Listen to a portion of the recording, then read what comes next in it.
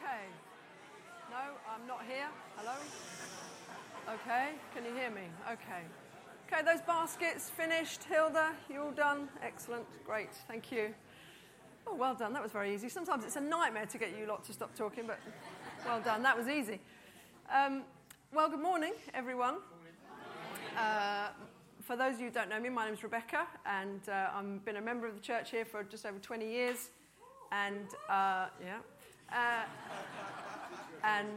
since I was very young, Paul says, exactly, quite right. Unthinkably. I'm also a member of the preaching team here, happen to also be on the staff here as well. So if you don't know me, come and chat to me afterwards. I'd like to get to know you, so do come and introduce yourself. And by way of other introduction, as already has been said this morning, we're in the middle of a series on Elisha, and I'm not going to give you tons of background because I'm conscious of time, but for those of you who don't know, we're looking at a series in 2 Kings, which is a history book in the Old Testament, and we are following the exploits of a man named Elisha, also known as the man of God or a prophet of God. And we've had 2 weeks so far. Chris Nicholson kicked off a couple of weeks ago with the widow's oil, a miracle of provision, and then last week Sarah Gelly spoke about the Shunammite woman. Who has heard both of those sermons? Oh, they're quite pretty good, actually, for summer holidays. If you haven't, may I just say this is a series. That means 5 sermons linked together. And it's really helpful in a series if you listen to the series, not just 1 or 2. It will really benefit you. You will get a lot more from it. That's why the sermons are available on our website for you to listen to if you missed them. So can I just encourage you to do that, to go to cityhope.co.uk and look up those that you've missed, and in the coming couple of weeks. You don't want to miss Phil next week. So if you're not here, you need to listen online. And then David Staunton will finish off in a couple of weeks. So that's a plug for the series and a plug for the website. And just a bit of very quick background. If I could have my slides up, it's just not up there. My font's gone horrible again as well. Sorry about that. I can't look at that font. It makes me feel ill. That's what happens when you prepare a PowerPoint. You don't save it in the right way, and then you put it on an old computer. We know. Dave's nodding at me. We've been there. Anyway, sorry about the font. So, very quickly then, Elisha's a prophet, as I've said, and we're looking at, in this series, at stories, really. They're stories, narrative, things that happened. They really happened. They're stories of that sort, not fairy stories. And they're really exciting, and they are miraculous. So we're looking at miracles. Heard a lot about that already this morning. The story we're looking at it's quite old. It's about 850 years before Jesus is when it's taking place. That's not far off 3,000 years ago, if you do your maths. So it's old, but it's, of course, what we've been hearing about. It's what's incredibly relevant to us as the people of God. So I was thinking about this, thinking about stories and what a good thing a good story is. So just a little aside, if any of you have not heard Paul Ferret's fish story, can I commend it to you? Is Paul in the room? There he is. Okay, so everyone loves a good story, right? If you haven't heard Paul Ferret's fish story, I recommend you hear it. 2 things, though. You need a bit of time. And don't do it in a library. And don't be cheap. Don't just ask him after the service. Take him out for a drink and ask him. It's a good story. Everybody loves a good story. So I was reading yesterday that if you're giving a presentation at work or something, then the average attention span is 7 to 10 minutes. Which is bad news for me right now. But of course, when it comes to storytelling, people's attention span is much, much longer. And if you've ever been to a wedding where the speeches are dragging on a bit, the bit you remember are the good stories. If you get a good best man, a bit of a word to, he's not in the house, is he? But Paul was getting married next week. But a good best man will tell a good story or 2. And they're the things you remember. That's why storytelling around the world in so many cultures is so important in terms of passing things on. And so the things we've been looking at in 2 Kings in this series are really good stories. And they're good just to tell them. Actually, I know that in our sort of very Western, slightly intellectual at times, approach to things, we look at things, we're always trying to draw things out of them rather than just, here's the story, let's tell it, let's enjoy it, let's gain something from it. And I'm reading through the Old Testament at the moment.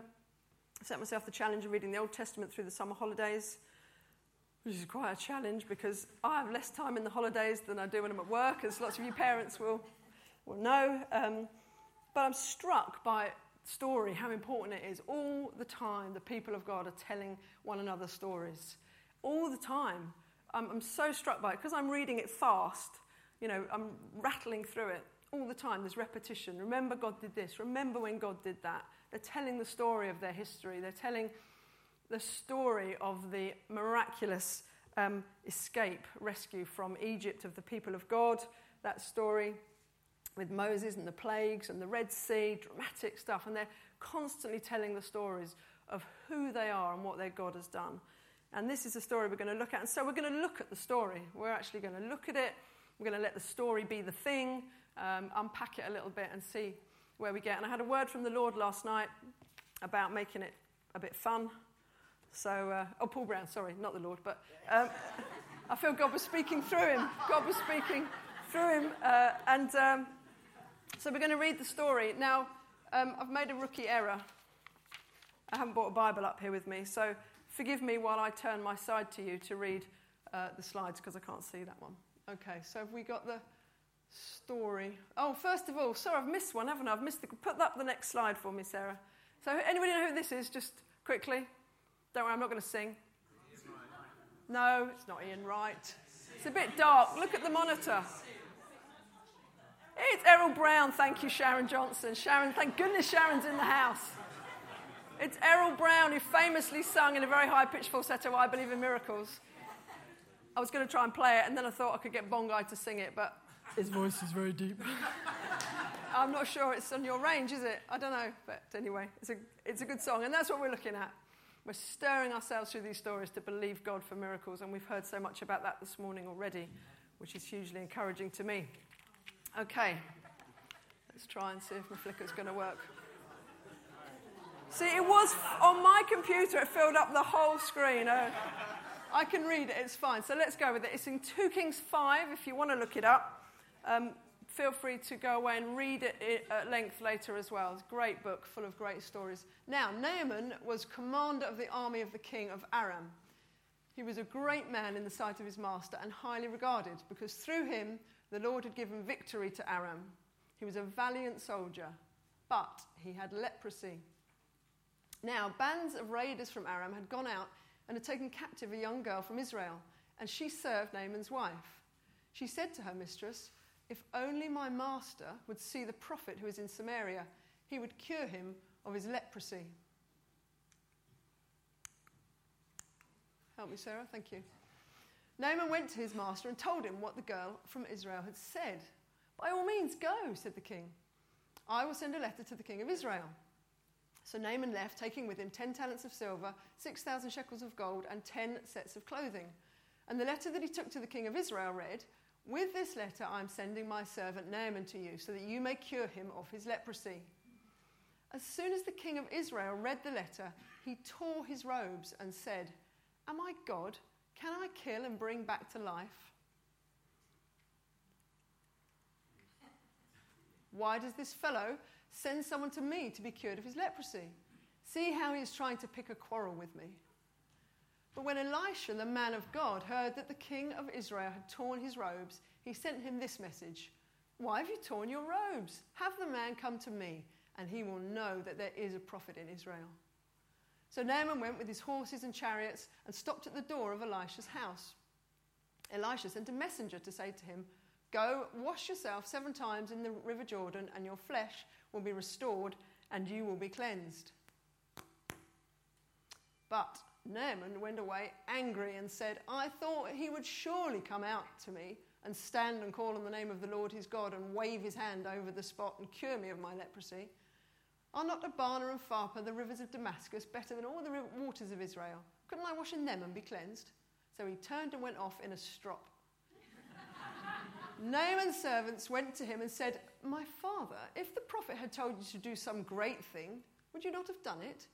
How much more then when he tells you, wash and be cleansed?" So he went down, dipped himself in the Jordan 7 times, as the man of God had told him, and his flesh was restored and became clean like that of a young boy. Then Naaman and all his attendants went back to the man of God. He stood before him and said, "Now I know there is no God in all the world except in Israel. So please accept a gift from your servant." Okay, to keep you guys awake, because it's pretty warm, I need some help. I need some actors. You don't have to act, you just have to stand. So we're just going to look through quickly just to help bring out the story. I don't want you to forget this, who these people are. Right, so I need Philip. Philip, you need to take from my husband there a sword and come and stand and look impressive at the front. Turn and face the congregation. Here's Naaman. He's got it all going on. He's got... So this is a guy, it says he's esteemed, highly esteemed, it says in one version, by his king. So here is a man, he's the captain of the Syrian army, Aram, what we call Syria. He's been highly awarded, honoured, got medals coming out of his ears. He's responsible for a great victory against the Assyrian army, who were the sort of superpower of the day, and left, right and centre they're taking nations and ground, and Aram or Syria have won a victory against them, and this guy is responsible. Isn't he impressive? Yeah. Come on, show us your muscles, Phil. So there he is. But of course, as we know, he's got a problem. He's got a problem. So he's got a skin disease, probably leprosy. We have to assume it wasn't in advanced stages because he was still obviously doing a lot of things. But he's got a problem and he can't fix it. So Naaman, for all his wealth and his success and his power, can't fix his leprosy. So he needs somebody to help him. And of course, although I said we're going to let the story talk for itself, I'm also going to pull out some little applications, of course, because I can't help myself. And we probably know some people like this. Last week, Sarah Gelly alluded to people that we know who actually are very together and seem very able and maybe very wealthy, and maybe it's good, they've got it all going on. But despite that, as we know, they've all got an intractable problem called sin and death. And without Jesus, they can't fix it. And if you like, we can make that application. And of course, we can also, I hope, as we're talking about miracles, make the application that we know people who are sick and we know who can fix it. So here's Naaman. You stay there, Phil. You're doing a great job. Okay. The next person we've got is Ben-Hadad, and he's the king of Aram or Syria. Now, these are obviously, Syria is an enemy of Israel, so he's not a good guy particularly. Who wants to be the king of Aram? Dan Paulson. You sit on the front row, guys. This is going to happen to you. Now, come down the front, Dan. I couldn't find a crown in the kids' club cupboard, so the next best thing we can find.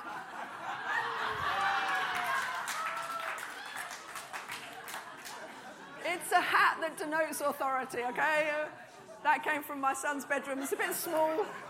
Sorry, Dan, it's a bit small.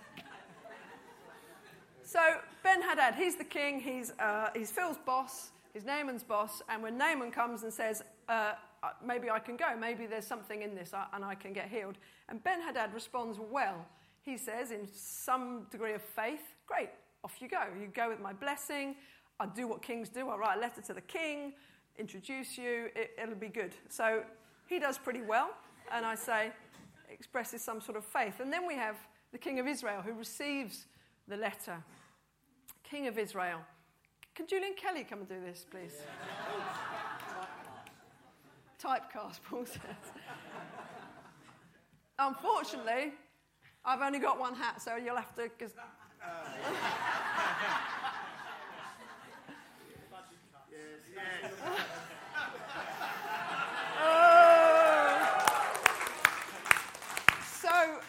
So Julian is the king of Israel. Now,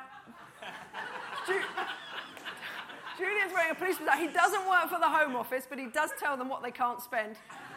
So, and he's the most senior government official I know of in the building, unless anyone knows different, so he'll do. So the king of Israel. Now, unfortunately, Jehoram, the king of Israel, comes out of this story pretty badly. Sorry, Julian. And he basically misses it, doesn't he? And he has a bit of a paddy. He tears his clothes, whether in...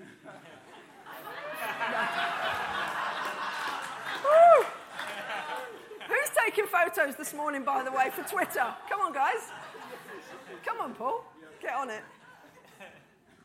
He tears his clothes in fear or in anger or both. He doesn't know what's going on. He thinks this is Syria picking a fight with Israel. He doesn't know what to do. He doesn't think of Elisha. He doesn't think of the people of God. He just worries. He's a bit of a worrier. Okay, now, then we have Elisha. So next person to come into the story is Elisha. He won't get the helmet, don't worry about it. Can I have Pete King?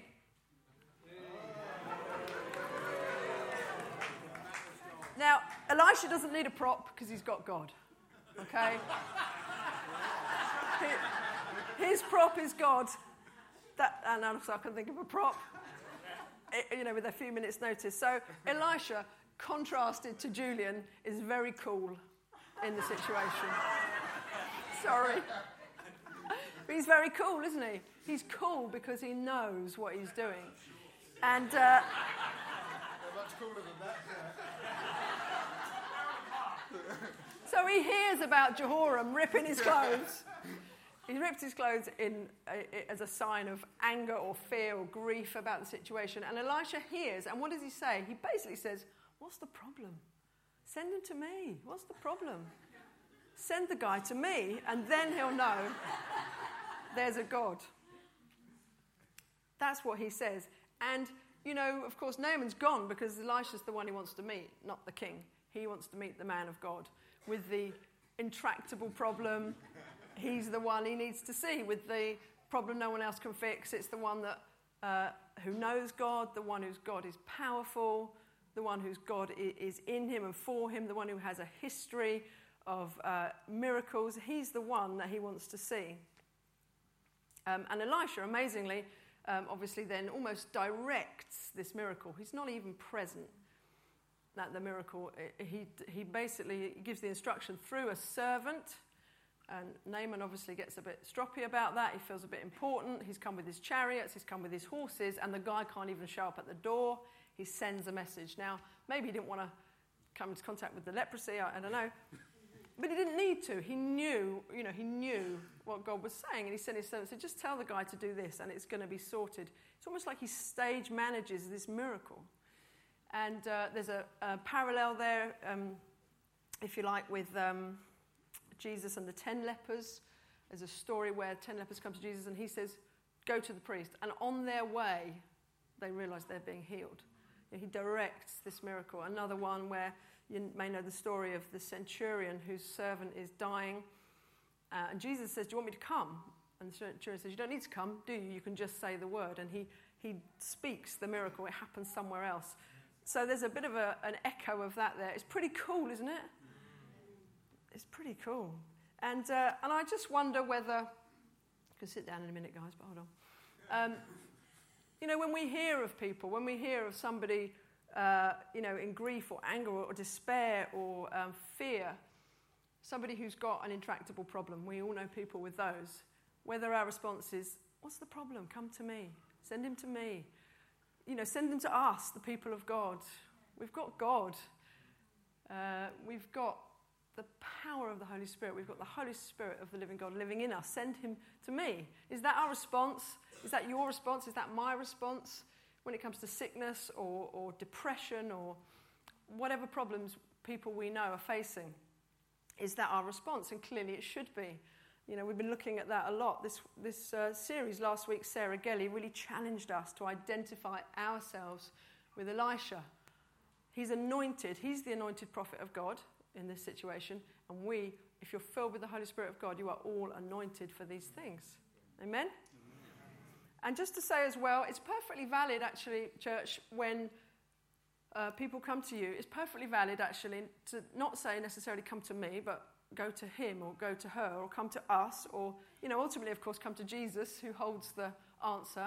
It's actually perfectly valid to say, well, I don't feel necessarily I know how to help you or I feel confident in that right now, but my friend can, or I can direct you to somebody. Introduce people to your church friends, people maybe more mature.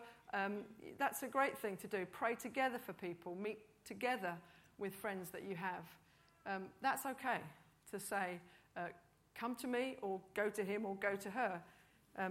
Ultimately, come to Jesus. Right, let's get these guys off stage. Well done, thank you. But quickly, moving on, the most interesting person in the story, we haven't yet met. And I would like someone to come and do that. Becky, will you come and do that? Well done. Paul, can you... Okay, and that is, right at the beginning of the story, if you remember, it says this. I'll explain. It says this, now bands of raiders from Aram had gone out and taken captive a young girl from Israel, and she served Naaman's wife. She said to her mistress, if only my master would see the prophet who is in Samaria, he would cure him of his leprosy. So the whole thing starts with a servant girl, slave girl, in Naaman's house. The whole story. If it wasn't for this girl, this is how the story would read. Now, Naaman was commander of the army of the king of Aram. He was a great man in the sight of his master and highly regarded, because through him the Lord had given victory to Aram. He was a valiant soldier, but he had leprosy. That's it, right? End of the story. Because the next verse says, now there's a slave girl in the house. And she says, I wish my master could go and see the prophet. He can be made well. And I'm really struck by that. I think it's a great little detail in this story. So let's just quickly look at her situation. Here she is. So she probably wouldn't have had a broom. It's a cheap prop, I know. If she's a servant of Naaman's wife, she's probably more like one of those, you watch Downton Abbey, ladies in waiting, who attend to the mistress and put her necklaces on and listen to all her secrets and that kind of thing. So she's a servant, a slave girl. So she has been captured in war. So Aram, the army of Aram are making constant incursions into Israel, and on one raid they've captured this young girl and brought her back, and now her life is as a slave in a foreign household. And three things about this girl, which I haven't gone on too far. Here we go. Three things about her that I thought about can relate to us. One, she's not cowed by her situation. Rather, she is very confident in God and in who she is. We heard a little bit about that from Dan. And she's compassionate towards our master. You can sit down, Rebecca. Thank you very much. So, let's look at her just quickly. So, despite being a spoil of war, if you like, a stranger in a strange land, living in a strange household, effectively ripped away from her people, her family, her country, there she is, and she is the pivot, she's the fulcrum of this story. She's the one who speaks out and says, there's healing for you if you go to the prophet of God. And I can see in her a little bit of some of the things we could possibly feel. She doesn't seem to, in a way that sometimes it's hard for us as people of faith. We can often be made to feel marginalised in our culture, irrelevant. You don't really have anything to contribute to this debate. You don't have anything to say on this matter in media, in politics. You don't really have a contribution to make. Religion is outmoded. It's not relevant. And sometimes, I think, in our popular culture, in our current society, there's a lot of that thinking. And people will poo-poo your talk of miracles because people just can't get their heads around it. It's not relevant. It's religion. It's all right for you, but it's not real. And we hear that a lot, and we see that a lot. If you read a lot in the media, you'll read a lot of that kind of thing. And it's easy to feel cowed by that. Are these things really going to happen? Are these miracles really going to happen? Are our friends really going to get saved? Do we really have the power to do these things? constantly we're being told from all directions that we don't. And those are the directions that we need to not listen to. Because the things that we do need to listen to, we're looking at this month in the Bible, and they are the reason this girl is not cowed. She is confident. So we talked already in the last couple of weeks. If you want to hear more context about the history, please listen to Chris Nicholson, who kicked the series off and did a really good scene setting. There's, if you like, what's called a remnant of people in Israel. So Israel have, by and large, abandoned God and gone their own way. But there's a small remnant of people who've stayed faithful, who are still holding on, who are still believing God and his promises. And this girl's clearly one of them, despite the fact that she has been taken out of, if you like, her church family, her context. She's been taken out, away from the influences of good in her life. She's in what you might call a godless situation. Her God is not worshipped, and she is in fact enslaved. But she is utterly confident because she knows who she is, and she knows who her God is. And we're going to just quickly dwell on that. And we've talked a lot about this in the last few weeks. In fact, I remember, if any of you were there to hear Angela Kem on the 5th of July, she was encouraging us again, as she does, just to know who we are in God, to know that seed of faith in us that Jesus talks about, the mustard seed, is enough just to go out there and be God, to be full of him, to be confident in him, to see his power. You've talked a lot about power this morning. And if Errol Brown was here singing, I'd want us to join in. Do we believe God for these things? We're going to look at how we might encourage ourselves in that. But this girl had heard about, she'd been taught, I suspect, all her young life about what God had done. Miracles of God. Look where we came from. Look what God has done. Look who he is. Look who we are. We are the people of God. We are the people of God. And she knows, and she is not cowed. She is confident. She has every confidence. And she is the one who says, I wish my master would go. Are we the ones confident in our God? Confident in his power and his ability? Confident in our ability as the people of God to bring people to the answer, to show people the answer, to lay hands on the sick? Are we confident in our God? I hope we're growing in that, and we are finding these stories are stirring us. When you read these things, just allow them to stir you and to really seep into you. They're the stories of our history as the people of God. And the people of God in the Old Testament, the people of Israel, are constantly telling these stories. This is who we are. This is what our God has done. And we now, as the people of God in New Testament times, this is our history too. This is what our God has done. And I just want to encourage us as well. We can read stories in the Bible, but we have our own stories. I just really want to encourage us to be telling our stories of what God has done and what God is doing. And it will build faith in us. Just a quick aside, there's a healing prayer card here that we've done, which is over on the welcome desk there. We want to hear people's stories. We know God is doing things in your lives. We know God is healing people. We know God is doing the miraculous. And we want to know. We want to build one another up with those stories. So let's people tell our own stories all the time. This is who our God is. This is what he does. This is what he's done. And the other thing is, she's compassionate. Now, this is really challenging.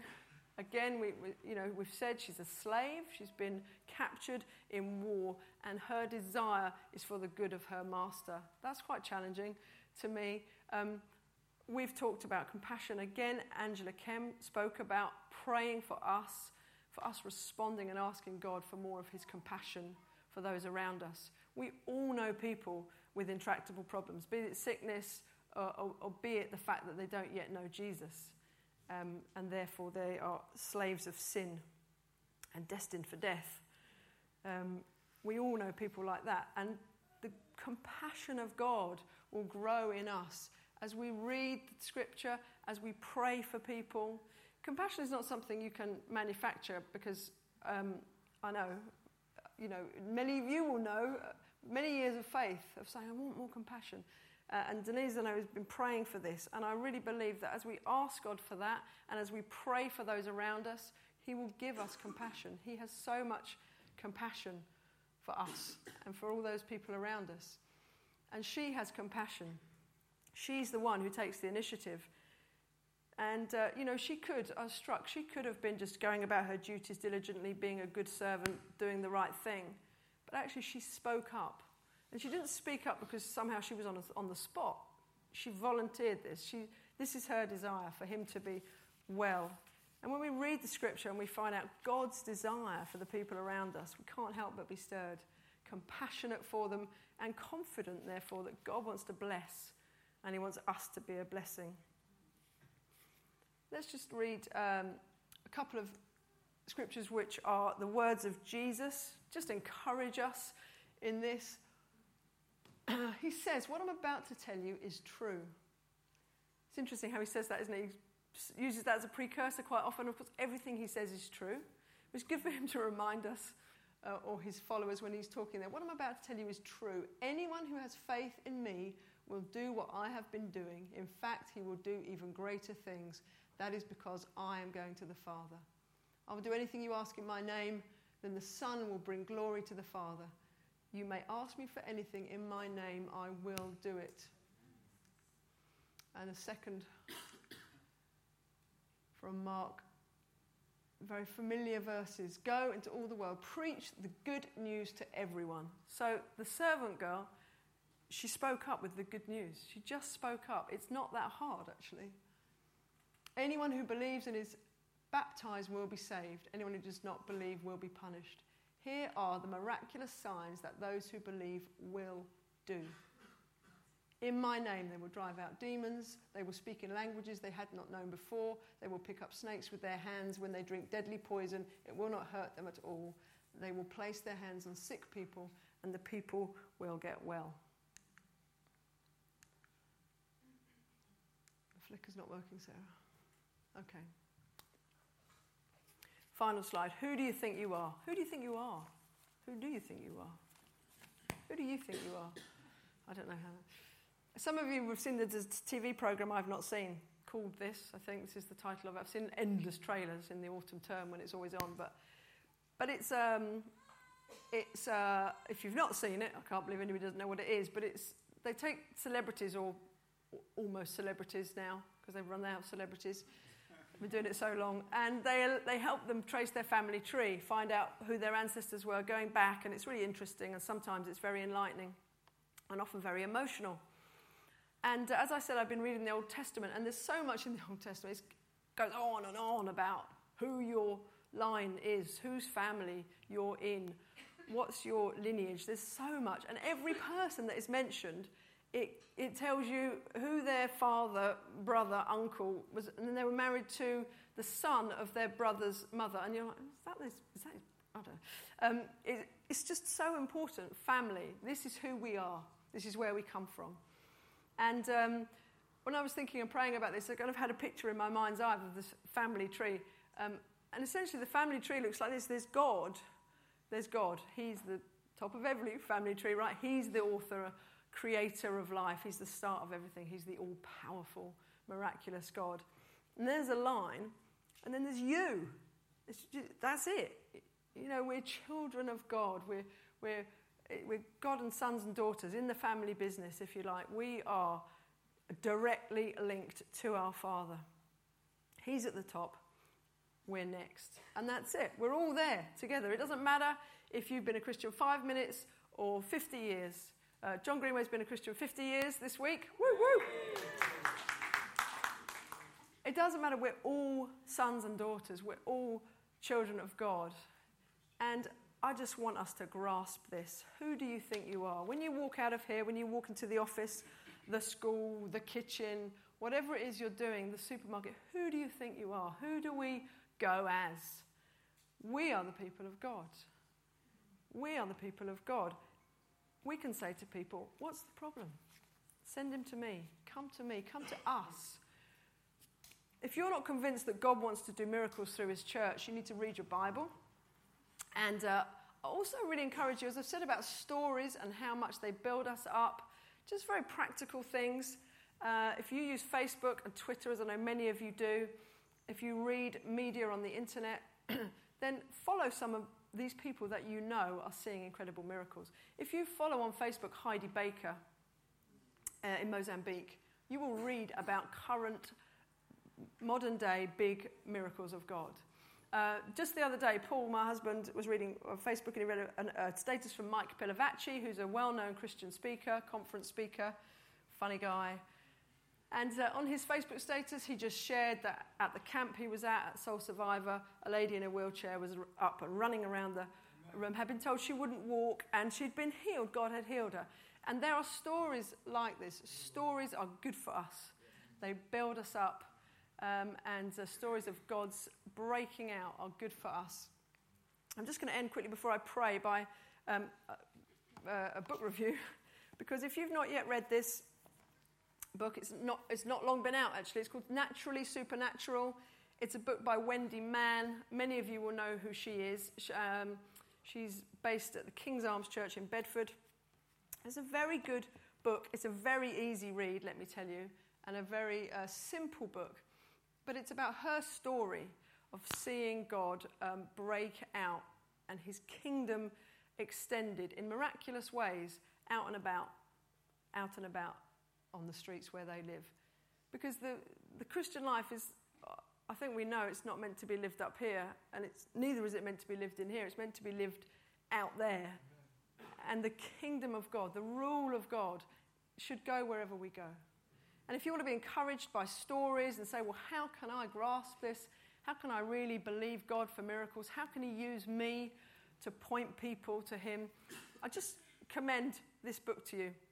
The Bible is the best place to read, but this is an easy book that will stir you and also help you just to have faith that God can use you, that God can and will use us as his church for more of his miraculous kingdom breakout. Amen? Okay, I'm going to pray quickly, and then I think Paul's got some words of knowledge. Father, we thank you. We thank you primarily because as we sang in that hymn earlier, one day we're going to stand faultless before your throne. And it's all because of Jesus.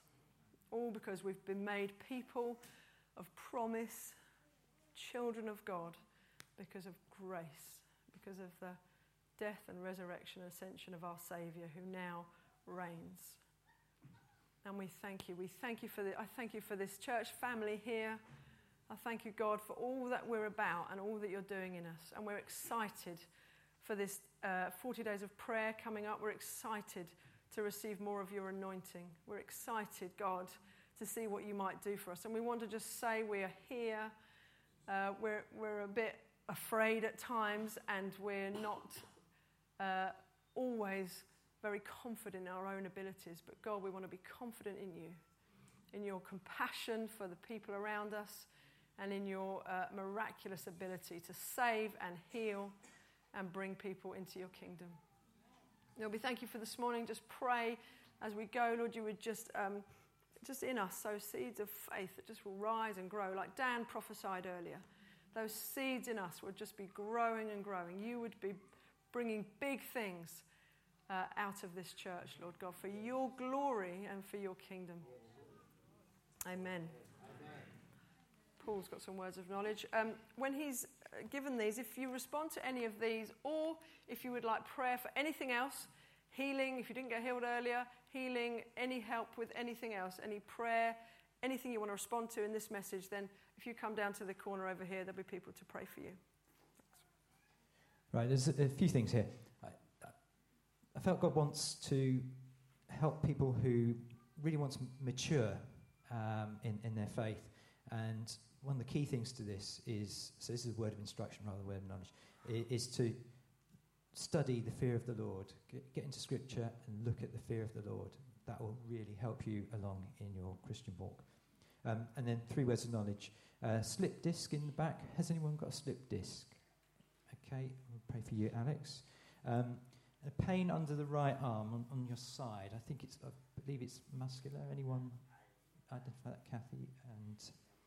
Okay, and somebody with left shoulder pain, some sort of the top of the left shoulder. So that's Paul. Okay, brilliant.